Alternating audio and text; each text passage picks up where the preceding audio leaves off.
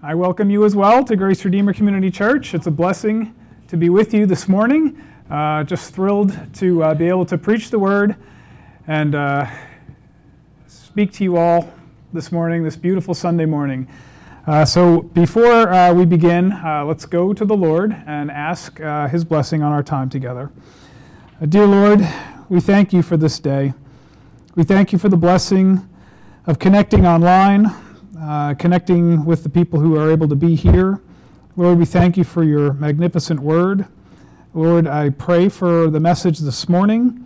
I pray that your Holy Spirit will do the work now to come and help us to have what you have for us this morning, Lord. I pray that this topic is not divisive, and yet at the same time, I pray that your truth is spoken, and Lord, that you will bless it.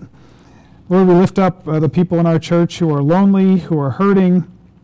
Lord, we pray that we'll be back in this building together again soon. And Lord, we just lift all these prayer requests up to you in the name of your precious Son, Jesus Christ. Amen. Well, this morning we're going to be continuing our study in the book of Romans in a message that I am calling the necessity of a historical Adam. And this is from Romans chapter 5, verse 12. What we have seen already is that Paul has been talking about Adam and contrasting Adam with Jesus and the one work of Jesus Christ. And so we want to talk about this a little more today. So if you remember back in the 1970s, there was a show called Columbo. And Columbo, his famous tagline was just one more thing. And whenever he said that to you, you knew you were in it deep, because that was the thing he was going to say to you just before he started a line of questioning that was going to nail you for the crime that you had committed. And so if you heard just one more thing, you were in a world of hurt.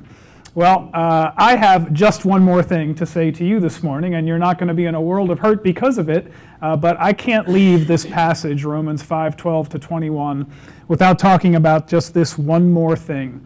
Because last week we talked about how sin and death entered into the world through Adam, and we also talked about how Adam's sin was imputed to the entire human race.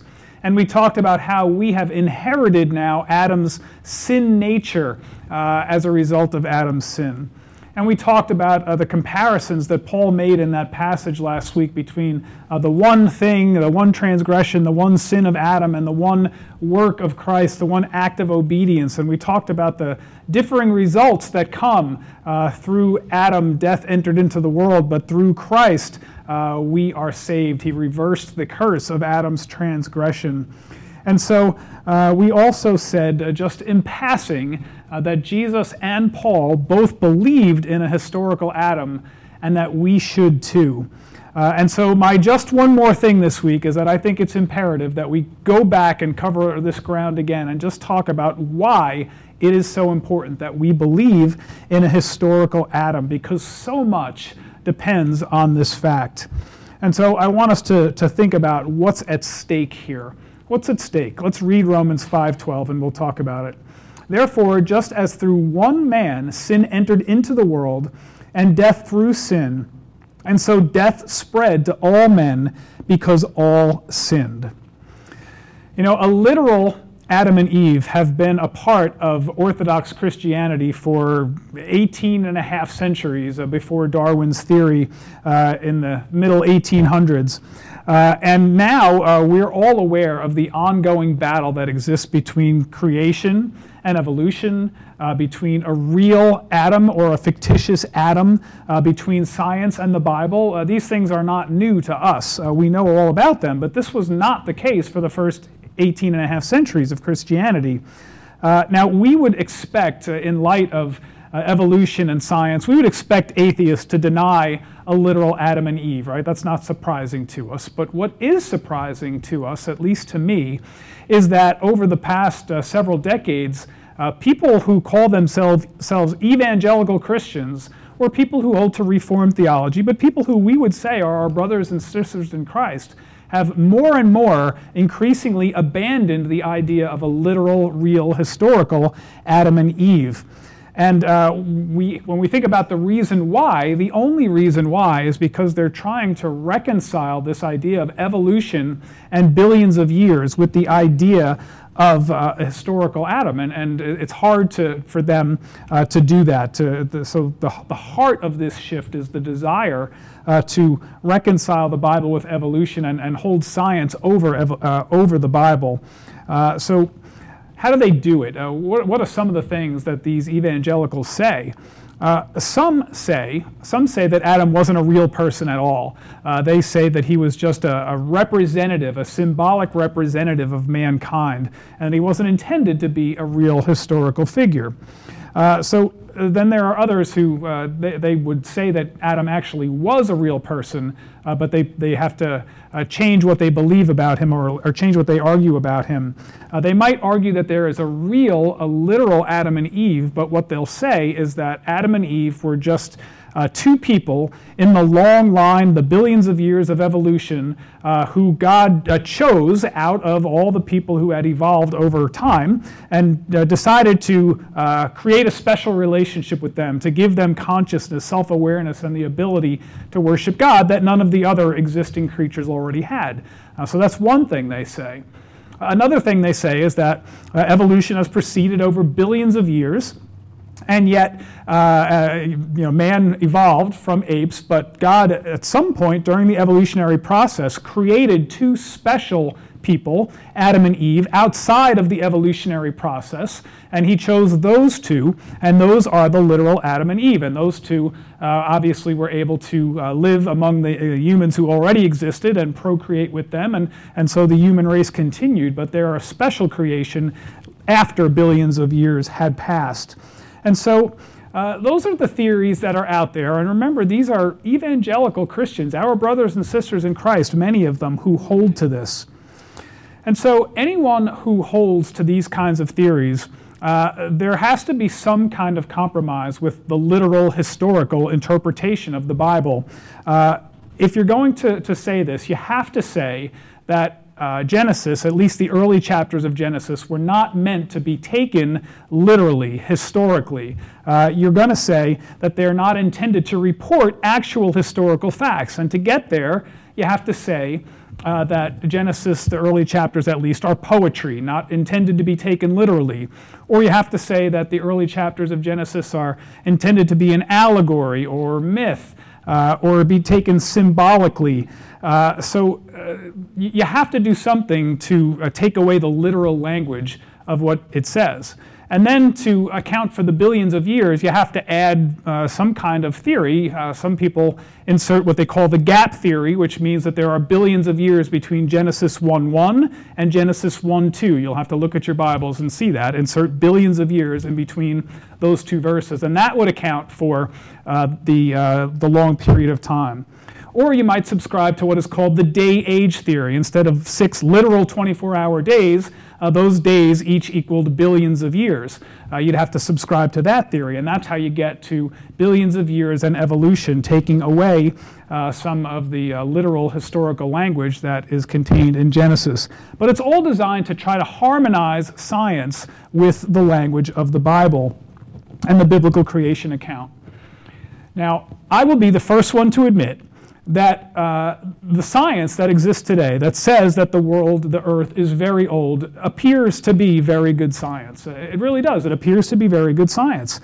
Most history museums, if you've ever gone to a museum of natural history, there are exhibits all over the place that show that the world is billions of years old, and they talk about how dinosaurs were made extinct 65 million years ago, and they have all these dating methods that they use to prove it. And you know, some of it seems like a good science to me. I'm not a scientist, but I know a lot of scientists believe it. So there are also professors at seminaries, the seminary I went to even, and learned scholars who I admire who hold to an old earth.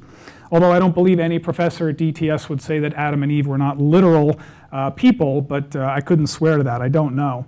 But you have this idea of what seems to be strong science and what the Bible clearly says on the other hand. And there seems to be a conflict. And in our postmodern era, science usually wins over biblical teaching, right? If you talk to the man in the street, he's going to favor the science over what the Bible says.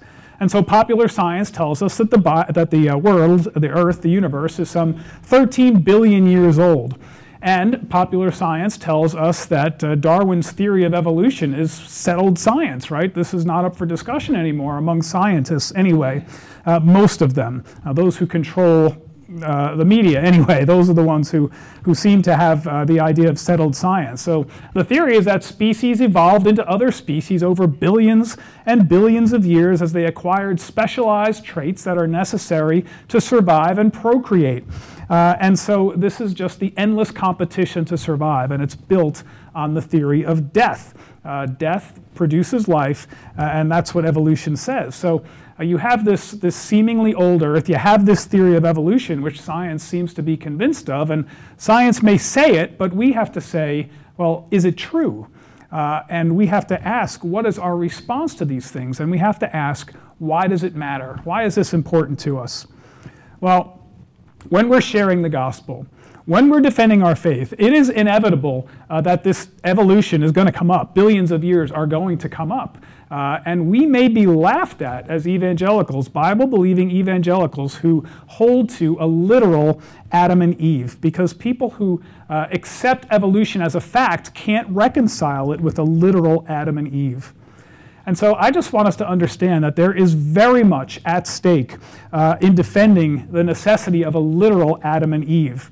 Now, I wouldn't go so far as to call it a salvation issue, because to be saved, you just need to believe that Jesus Christ died for your sins and rose from the dead. And if you believe that, you are saved.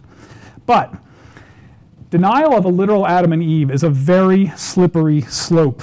Without them, we destroy much of the foundation of Christian doctrine and Christian theology. And without a good foundation, when you destroy the foundation, the house soon crumbles and falls. And so when science and the Bible seem to conflict, we have to re-examine science, not re-examine the Bible. And so when we interpret the Bible to accommodate science, what we're doing is we're starting on a slippery slope towards choosing the parts of the Bible we like and tossing the parts of the Bible that we don't like. And we also risk teaching as doctrines the precepts of men. And so there's a lot at stake here, and I want us to recognize the issues that are at stake by denying or allegorizing a real Adam and Eve. The reliability of the Bible itself is at stake here. The Bible claims to be without error, inspired by God, and to be authoritative over our lives. Can we trust what it says? If Adam and Eve were not real people, well, I don't know how we can trust what it says. Why would we hold to anything the Bible says if Adam and Eve were not real people? And where do we draw the lines about who is real and who is not real? Why would we believe in a literal Noah or Abraham or Moses or Paul or Jesus even, and yet deny a literal Adam? Any distinctions that we make between them are arbitrary. There's no reason to believe in a real Jesus and not believe in a real Adam. Remember, too, that Jesus and Paul both believed in a real, literal, historical Adam. And if they were wrong, well, why not just toss the whole Bible? There's nothing left. What about the value of human life? If Adam and Eve were not actually people created in God's own image, then how is it that humans have any value over animals or any other thing in creation? If we don't have inherent value as God's special creation, well, then why is murder wrong? Why is the Holocaust wrong? Why is abortion wrong? If babies are just evolutionary globs of protoplasm, what's the difference if we kill them? If we have no inherent value, then these things really, they're not issues anymore, right? We're just time and chance. And so we lose the inherent value of human life. Now, what about the origin of sin? What about that? What about the Christian worldview about the origin of sin? What about the source of evil? What is the source of evil without a literal Adam and Eve? Why do we need a Savior without a literal Adam and Eve? What did Jesus atone for on the cross, if not the sin that Adam brought into the world? If there was not a real Adam, where did sin and suffering come from? Who created evil? Why do we need a Savior? What did Jesus die to redeem? All these issues are at stake without a literal historical Adam and Eve. But before we talk about all of these theological issues, I want us to look first at the biblical evidence for a literal, real Adam and Eve, and there is lots of it. So let's look first at the genealogies. We read Genesis, and we see that Genesis, actually, the first several chapters, reads like a genealogy.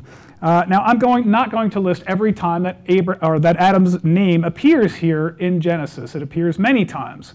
But what I do want us to notice is that when we read Genesis, it does not read like some of the ancient Near East mythology that was present in the day, which reads more like science fiction fantasies than actual historical narrative. And what we see when we read Genesis is that it actually reads like history. It records events that actually happened. Adam was created. Adam married Eve. Adam had children. We're not told how old he was when Cain and Abel were born, but we are told specifically that he was 130 years old when Seth was born. We're told that he died at 930 years old. And so literal facts about a historical person are what are being recorded.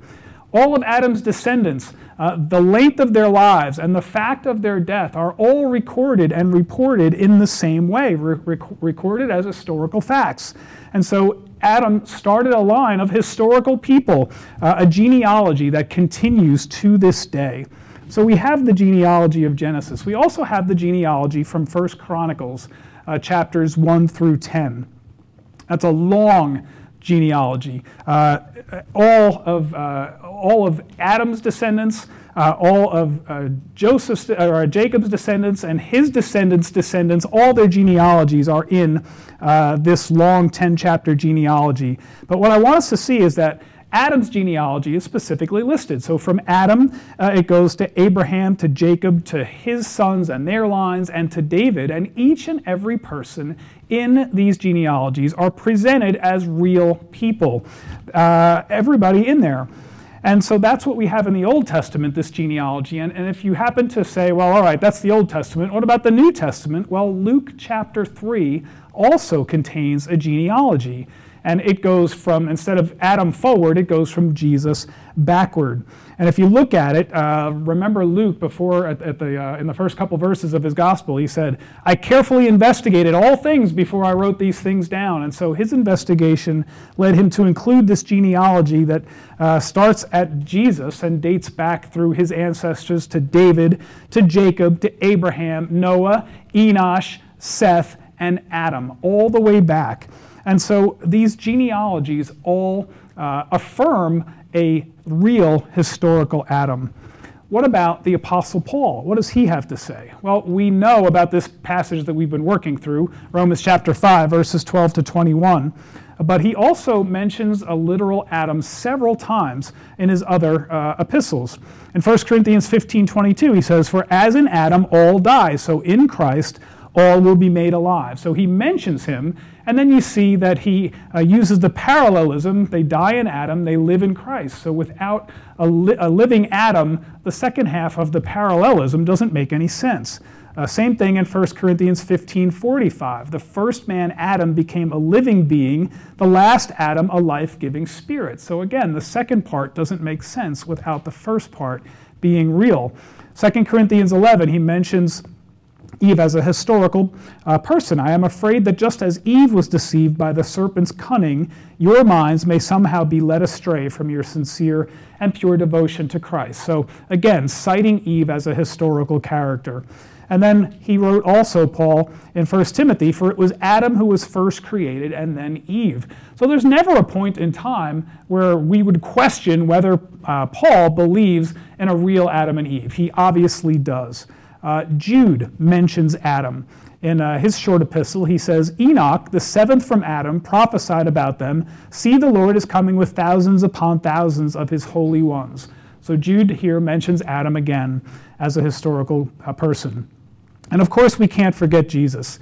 Remember when Jesus was asked by the Pharisees, is it lawful for a man to divorce his wife for any reason? This was Jesus' answer. He said, have you not read that he who created them from the beginning made them male and female, and said, for this reason a man shall leave his father and mother and be joined to each other, and the two shall become one flesh.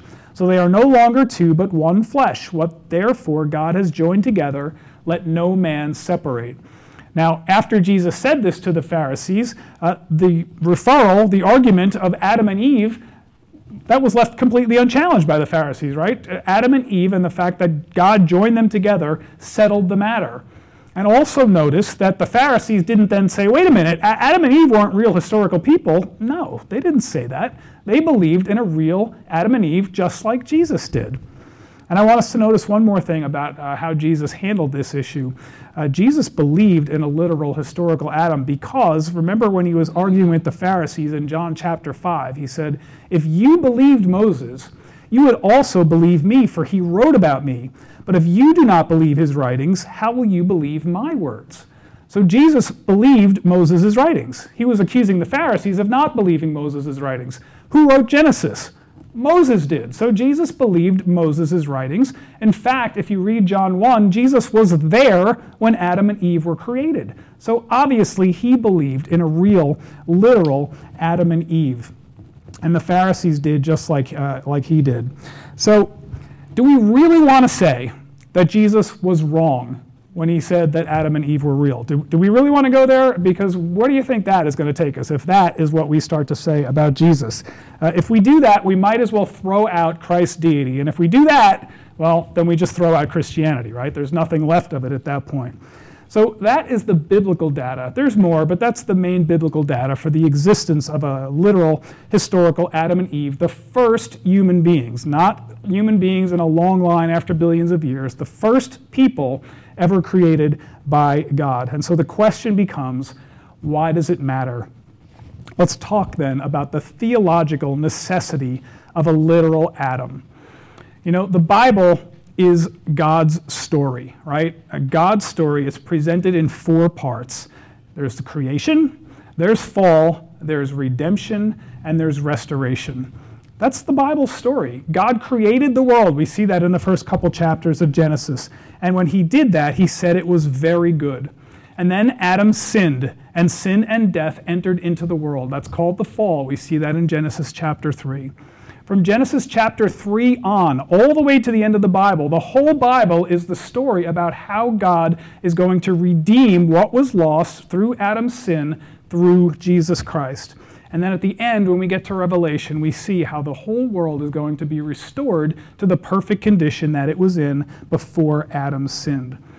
That's our biblical worldview as Christians. It accounts for creation, sin, the existence of evil and suffering, the meaning of life, our inherent value as God's creatures, our need for a Savior, redemption through Jesus Christ, God's wrath against sin and Jesus' propitiation of it, the restoration of all things. Now, all of these doctrines, every single one of them suffers harm without a literal historical Adam and Eve. And so we have to interpret every so-called truth claim through that biblical worldview. And the first issue that we have to address is the Bible itself. The Bible itself. Here's what the Bible testifies about itself. All Scripture is inspired by God and profitable for teaching, for reproof, for correction, for training in righteousness, so that the man of God may be adequate, equipped for every good work.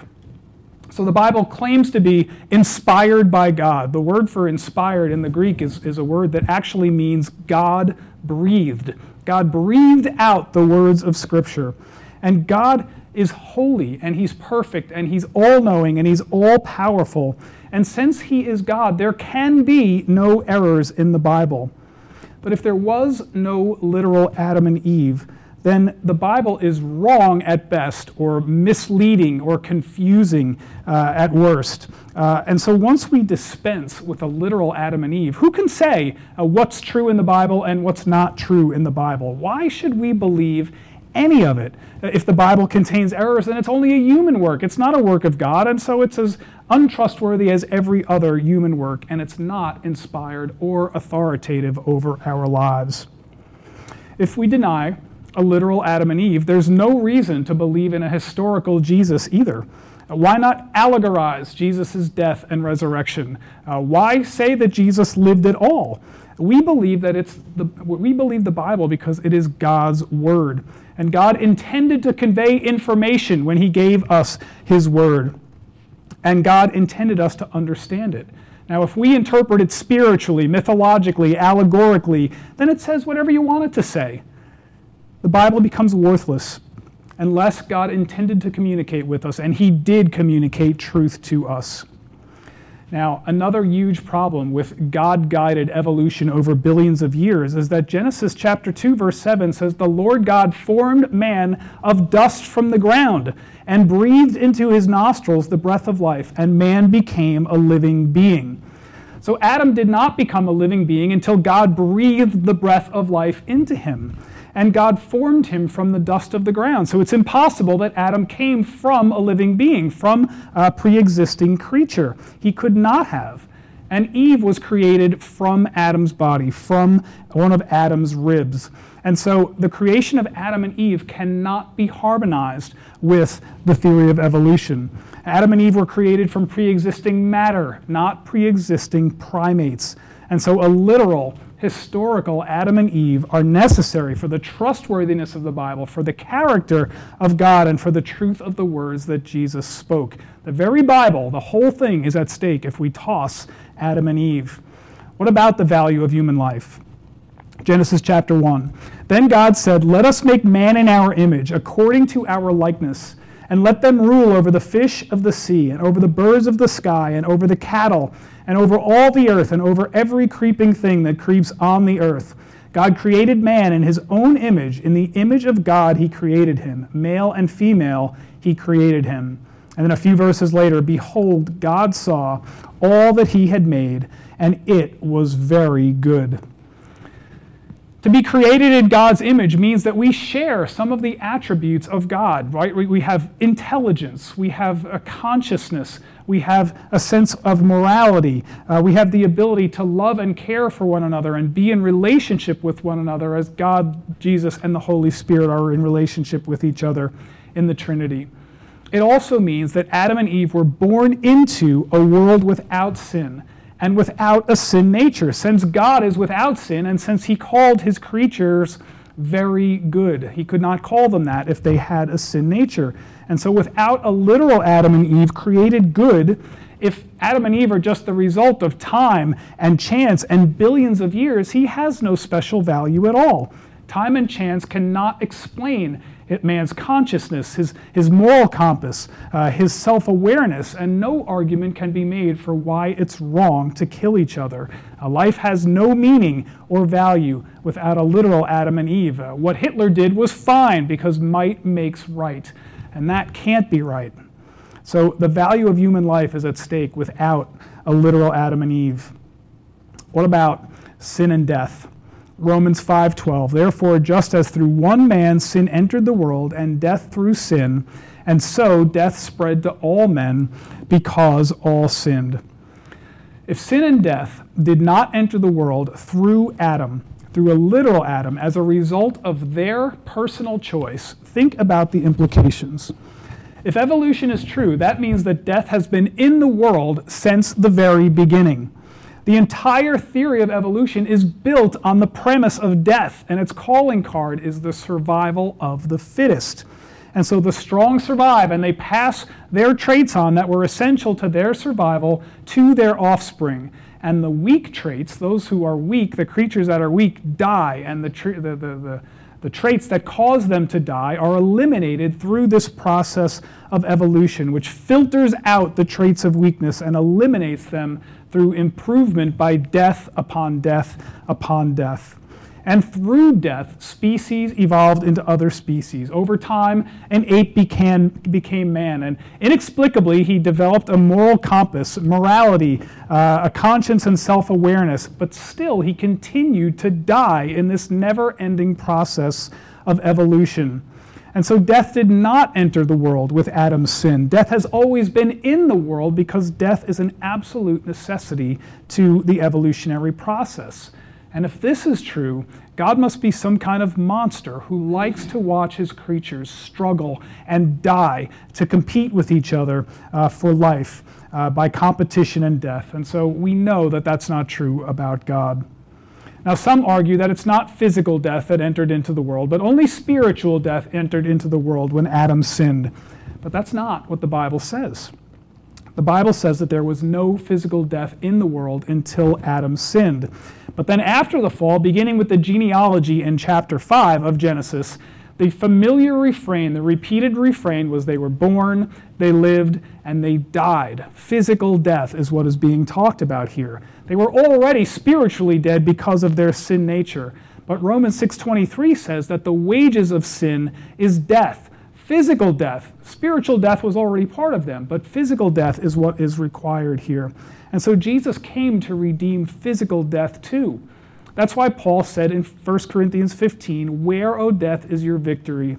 Where, O death, is your sting?" And Revelation says that one day, death itself will be thrown into the lake of fire. And so Christ came to redeem physical death that entered into the world with Adam. And none of this makes any sense if Adam didn't really live, really sin, and bring sin and death into the world. Well, what about evil and suffering? Where does that come from? God saw the world that he had made, and it was very good. Now, if there was not a literal Adam, then God did not create the world very good. The world never was good, and neither was man. The world has only been continually evil. And if that's true, well then how can we say that God is not the author of evil? How can we say that? Because it's always been in the world and God created it. He must be the author of evil. And so then God would not be holy. He would not be perfect. He would not be good.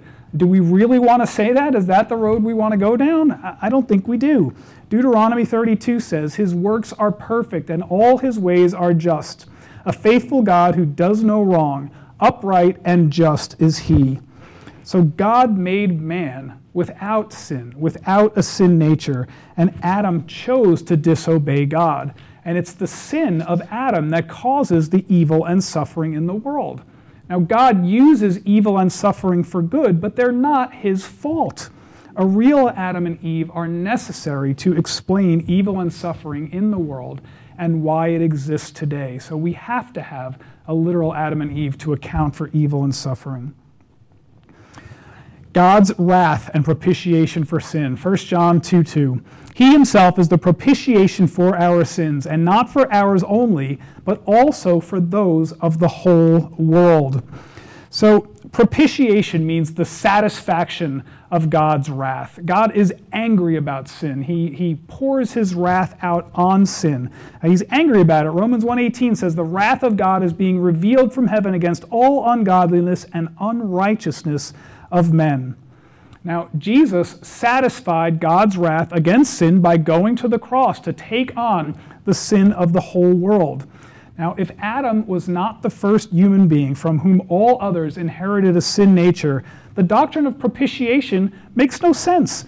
God would not have sent Jesus to die for sin if sin was already part of God's creation. So, to deny Adam and Eve is to knock out the foundation of the idea of God's wrath and his propitiation for sin. Let's talk about redemption. Ephesians 1:7. "In him we have redemption through his blood, the forgiveness of our trespasses according to the riches of his grace." To redeem something means simply to buy something back. And so if Adam didn't lose something by sinning and having sin and death enter into the world, there would be nothing for Jesus to buy back. When Adam sinned, physical death entered the world. Spiritual death entered the world. And God pronounced a curse on Adam. And he said that the world would bear food for you, but only by the sweat of your brow. And it would be through pain that childbirth would happen. But God was gracious. He didn't take their physical lives that day. Instead, he promised them a Savior after making animal skins for them to cover their nakedness. In Genesis 3:15, he said, to the serpent, Satan, he said, I will put enmity between you and the woman, and between your seed and her seed, and he shall bruise you on the head, and you shall bruise him on the heel. And so as early as Genesis 3, God is promising a redeemer, somebody who will pay for the sin that Adam and Eve committed. And so what happened was that Satan bruised Jesus' heel at the crucifixion. We know that's what that means. But then, depending on what your translation says, it may say that Jesus bruised Satan's head or crushed Satan's head, depending on your translation, at the resurrection. He was victorious over sin and death, and he atoned for Adam's sin and the sin of the whole world. And we claim victory by placing our faith in Jesus Christ and the work that he did on the cross for our salvation. And there's still more to come, as we looked at in chapter 5 of Romans about the future benefits of justification that are still coming. One day Jesus will cast Satan and death into the lake of fire. Restoration, Romans 8 talks about how the world is groaning under the weight of sin even to this day. And Jesus promised to restore the entire world. In fact, to make a new creation, to restore the world to the condition that it was in before Adam sinned. And the promise of a Savior, the promise of a Redeemer, the promise of restoration of all things makes no sense. It's meaningless without a literal Adam and Eve who sinned and lost something, brought sin and death into the world, required redemption, propitiation for sin, and need for restoration. And Paul's connection between Adam's sin and Jesus' one act of obedience through Romans 5 also makes no sense without a real Adam. So redemption is at stake as well, and life in Christ. 1 Corinthians 15:22, for as in Adam all die, so in Christ all will be made alive. And so you have to have, again, the parallelism that Paul writes with, all in Adam die, all in Christ live. If we did not die in Adam, then it makes no sense that we would live in Christ. The connection is clear. And so if Adam is a myth, why do we need Christ? Well, by now, you can tell that I'm pretty passionate about the authority of the Bible, the inerrancy of the Bible, and a literal Adam and Eve. Rejection of Adam and Eve as the first human beings from whom all others descend undermines the gospel. The doctrines of sin, imputation of sin, our sin nature, the need for a Savior, the existence of evil and suffering, propitiation for sin, redemption, Jesus' destruction of sin, death, and Satan, and the restoration of all things at his second coming are all damaged without a literal Adam and Eve. So let me leave you with two concluding thoughts by way of application here. And here's what I would say. The first thing is this: reject scientism. That's not science. Scientism is almost a religion. Scientism is the religion of exalting science over everything else, including the Bible and including biblical doctrine. And you can find it everywhere right now. And as I said, even evangelicals, many of them are guilty of reinterpreting the Bible to accommodate science. Now, Christians should not fear science. A science rightly done, rightly interpreted, rightly motivated is good. Science has never overturned or disproved anything from the Bible, and it never will. So evolutionists, they don't even agree themselves on the mechanics of evolution or how to account for the lack of proof in the fossil record. So be careful of anything that anybody says is settled science. It's a long way from settled science. And a flat earth was once considered settled science. So we have to beware of what is considered settled science. Let's not reject clear biblical teaching in the attempt to harmonize science with the Bible. So reject this religion of scientism. And second, be confident in biblical truth. The Bible affirms Adam as a literal person in the Genesis account, the genealogies, Paul's theology, and Jesus' teaching on Adam and Eve.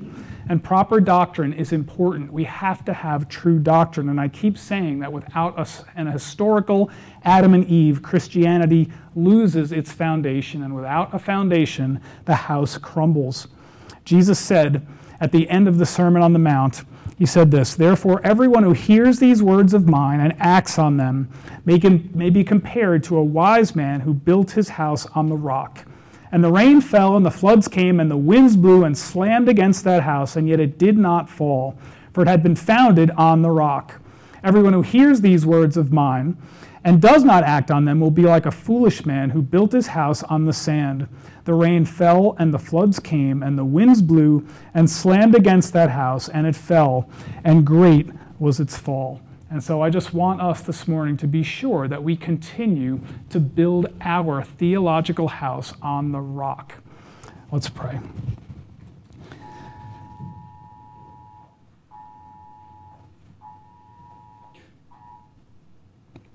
Lord God, we thank you. We thank you for your word. Lord, we trust in the truth of your word. Lord, we pray that your truth will go around the world, Lord, and that it will be heard. Lord, we pray that we don't compromise biblical doctrine.